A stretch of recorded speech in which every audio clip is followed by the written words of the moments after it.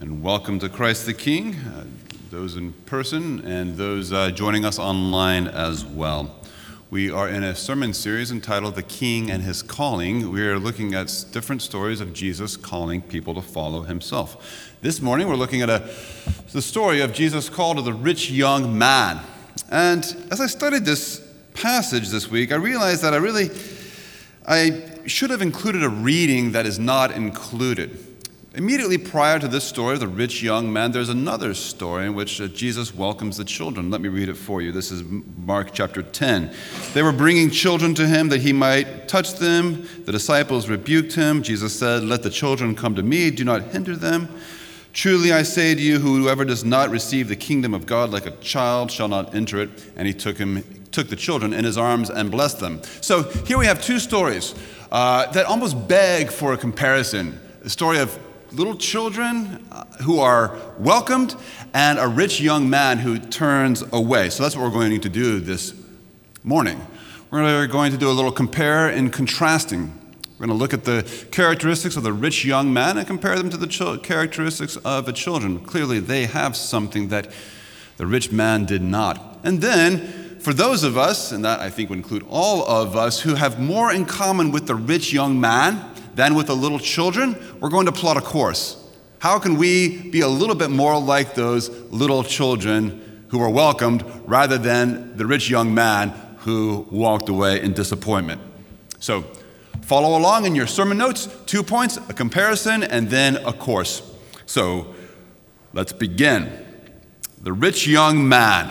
What do we know about him? Well, first of all, we know that he was rich. We're told as much in verse 22. And really, it's his wealth that seems to be the dominant characteristic of this passage. He was a wealthy man. This is a story that's recorded in Matthew and Luke as well. And from Matthew and Luke, we learn that he was a young man. From Luke's gospel, we learn that he was an influential person, a ruler of some sort. So a rich young ruler is often the heading of this passage, and appropriately so. But we can say a little bit more. I believe that he was a spiritual man. There's a kind of a proverbial danger, proverbial wisdom that says, material wealth will blind you to spiritual reality. Now, you have so much, one is not concerned with what comes next. That doesn't appear to be the case for this young man, because his question to Jesus is, what must I do to inherit eternal life? He's not thinking, eat, drink, and be merry. No, his concern is with the life to come. He's a spiritual man. Further, he's a moral man. His response to Jesus' initial request, obey the commandments, do not lie, do not cheat, commit adultery, there's no reason to doubt his sincerity. All these I have kept since my youth, is his response. And the disciples' reaction to the man walking away is telling. Now, the disciples, as you know, were probably from a much lower socioeconomic status than the rich young man. They were probably fishermen. And when the rich young man walks away, the disciples don't say, yes, finally. Rich get richer, poor get poorer. He finally gets what's coming to him. That's not what they say at all. Instead, the disciples say, if not him, then who? Who could make it into the kingdom of God? All this to underscore that here is a rich young man who is spiritually in tune, spiritually inclined at least, concerned with the life to come, who is moral. But I think there's one more attribute we can observe about this young man, and that is he is restless. And I say this because of the opening passage in which he runs up to Jesus. Jesus is about to leave, the train's about to depart the station, and so here comes this young man, rich young man, running. And I note his restlessness because very few people run in the ancient Near East. It's a very hot place, it's a very dusty place, footwear was not great, very little running, and certainly one did not run if one was rich. I can think of only two places in which a rich person ran in the Bible. First is the father in the story of the prodigal son, in which the father sees the lost boy coming from a distance, and the father runs. His running is motivated by love, but here is his run. Here, this rich young man runs because he is motivated by restlessness. Despite all he has, and it is a lot, he is a man of influence, he's a man of character, he's a man of wealth. Despite all that he has, there's this nagging sense that, it just may not be enough. And so he runs, despite his great abundance. Does that remind you of anybody? It should. Alexis Tocqueville was a French diplomat who walked through America in the 1860s, and he had made many observations about life here. He wrote a book called Democracy in America. And he observed the same quality that we see in this rich young man. He observed a land that was overflowing with abundance, overflowing with possibility, land free for the taking, opportunities galore. Yet, despite the great abundance, he observed a great restlessness. I quote this in your sermon notes.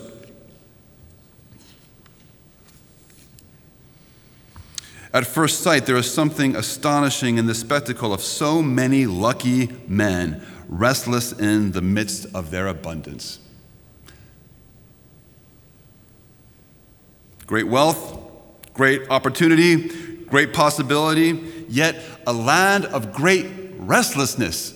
Men and women running. What next? What do I need to do next? What do I need to post next? What do I need to have next? Despite all we have, which is a lot, despite all we've done, which in most cases is quite a bit, it still does not feel like enough.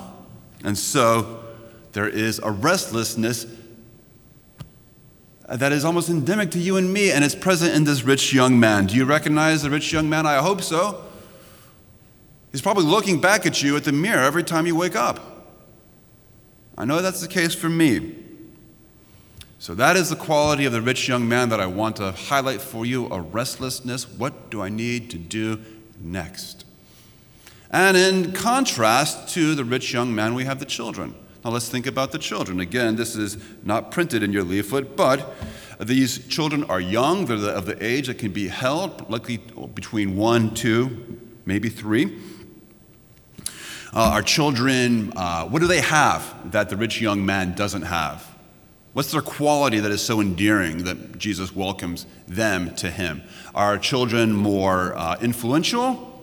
The leader was influential. The rich young man was influential? No.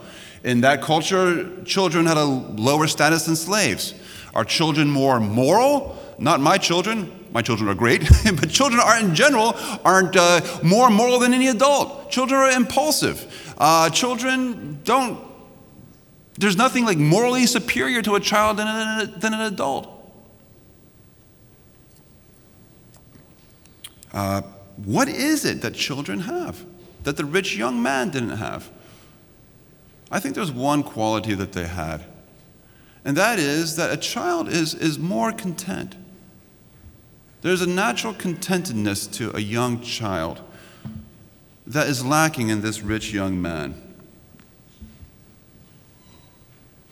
Children are more easily satisfied. They're more content just to be held. They're happy if they're just held by their mom or dad.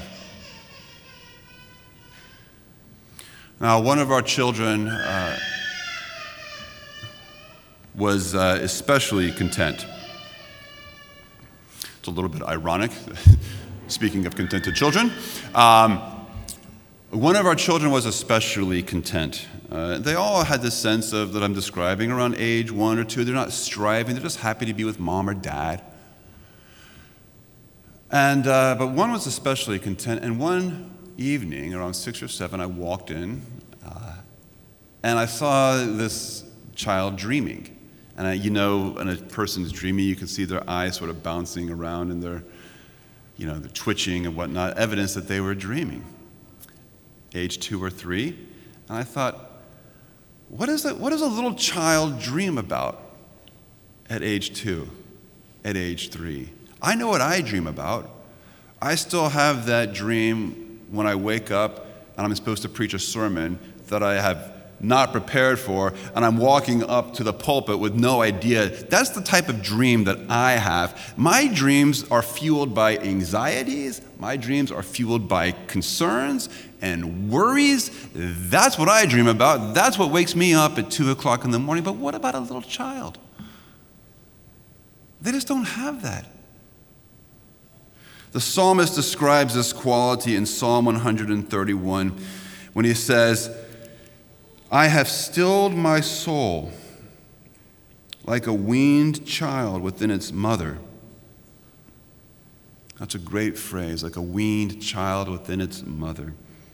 See, a nursing child is needy. A nursing child reaches out to mom. The nursing child clings to his mother. But a weaned child, age 2, age 3, is simply content to be with mom, is happy just to sit in mom's lap.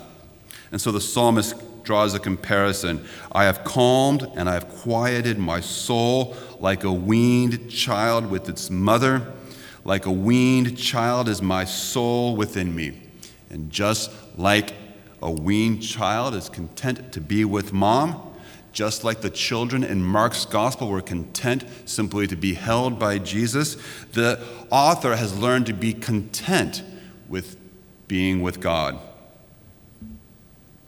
His soul is simply content to know and be with his heavenly Father.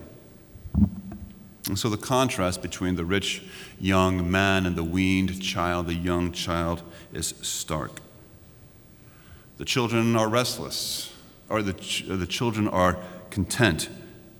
The children are welcome while the restless young man is turned away. The rich young man is striving, looking for the next thing to do, even though he has done so much. And while the young children are simply content to be held in the arms of Christ. Now again, my thesis is you and I are a lot more like that rich young man than we are. We have much more in common with that rich young man than we have in common with those content, weaned children.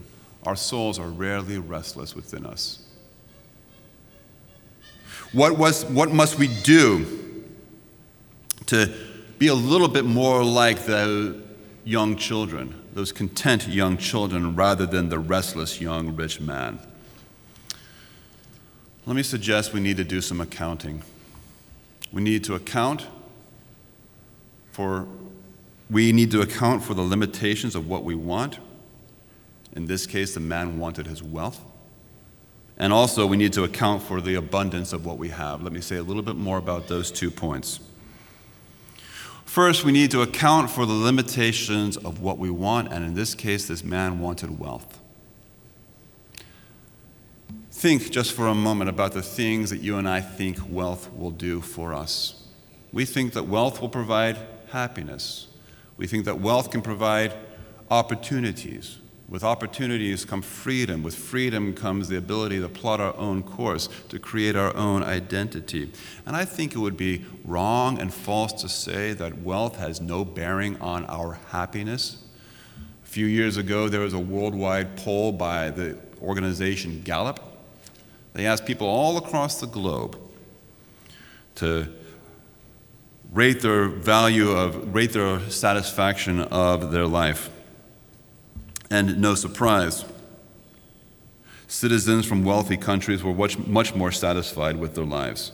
I think it would be wrong to say that wealth has no bearing on your enjoyment of life. Wealth has no bearing on the opportunities that are in front of you. However, the only problem is all these things that we attribute to wealth, all these things we think that wealth can do, provide happiness, freedom and opportunity and identity. All these are profoundly spiritual hungers. Happiness is a spiritual hunger.